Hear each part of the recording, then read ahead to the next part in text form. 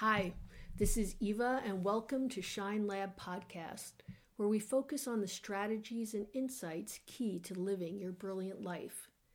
In our last episode, we talked about definitive boundaries, the no that really means no, and the hidden internal voices, which I call the internal trolls, that like to sabotage our healthy boundary making. They do it with their quibbling and arguing and gnashing of teeth the moment we make a boundary in our own best interest. You'll hear them in the seconds and minutes after you make your boundary. Their message is self-doubt, and they are full of arguments as to why you shouldn't have made the boundary you did. They show up in all different ways and wherever they can, and unfortunately, not just in boundary making. In today's episode, we begin the process of working with our internal trolls to create enough freedom from them so you can go ahead and take the actions you need to experience the life you want to live. The first thing to know about our internal trolls is that they are always with us, chatting it up in the background, and though they may at times mimic healthy self-talk, there is nothing healthy about them. What separates the internal trolls from important self-reflection is their message, which is uniformly self-deprecating and undermining. While healthy self-reflection has the hallmarks of curiosity, openness, reasonableness, and calm, the internal trolls thrive on fear, reactivity, and ultimately abandonment of you. They are truly your own worst enemy, and they know you.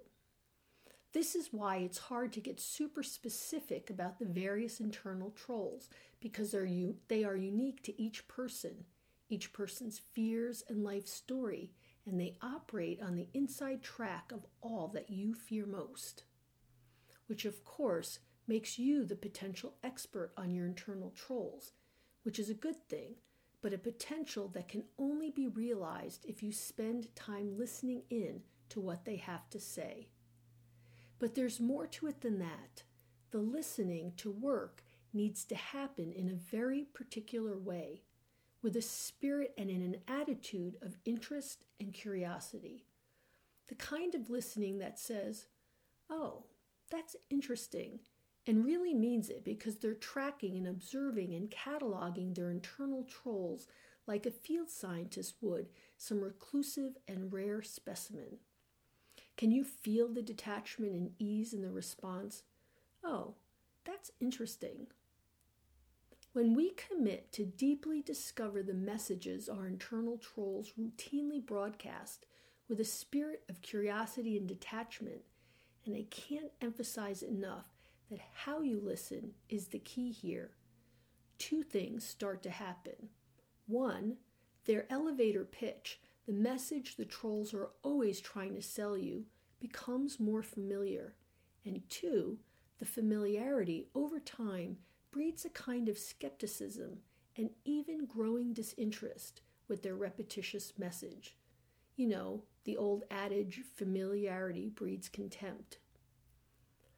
But the absolutely best thing about a continued detached listening is a kind of softening that happens in the panic response to what the trolls have to say.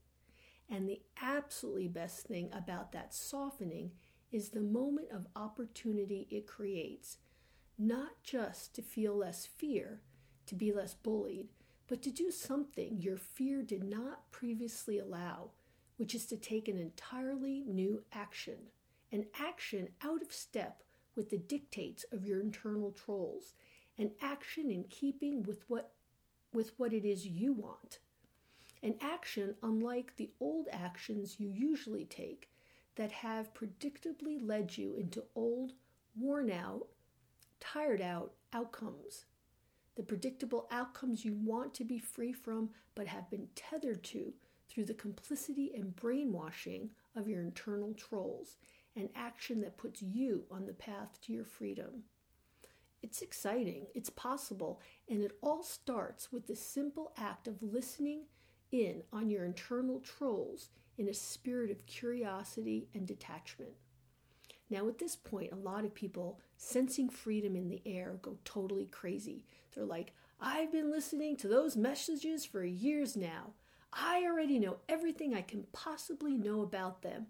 I'm going straight for freedom's door, and maybe brandishing a sword, they go charging headlong into battle. And that's when I cringe, because that's the absolute best way to get your head handed to you on a platter. The period of detached observation cannot be shortchanged, a period which for some goes on longer than for others, because more than just knowledge is gained during this period. In fact, what we're after here is not knowledge at all, though knowledge is the pathway. What we're after is the softening, the loosening of response to our trolls that happens after a tipping point in knowledge is met. And this is such an important point. I'm just going to say it again. What we're after is the softening, the loosening of response to our trolls that happens after a tipping point in knowledge is met. The softening of our fear response to the internal trolls marks the moment when real change is possible, when a step taken in a new direction stands a chance of getting traction. So, let's take it all the way back to the beginning of our episode today, and let's commit to paying attention to what your internal trolls say whenever you make a boundary or take an action that gets them all riled up. And remember, they're easiest to hear in the moments just after you make your move. And while you're busy building their profile and working toward a tipping point of knowledge about them to loosen their grip, there's one last discussion we need to have before you're really ready to start making the boundaries you know you need and want.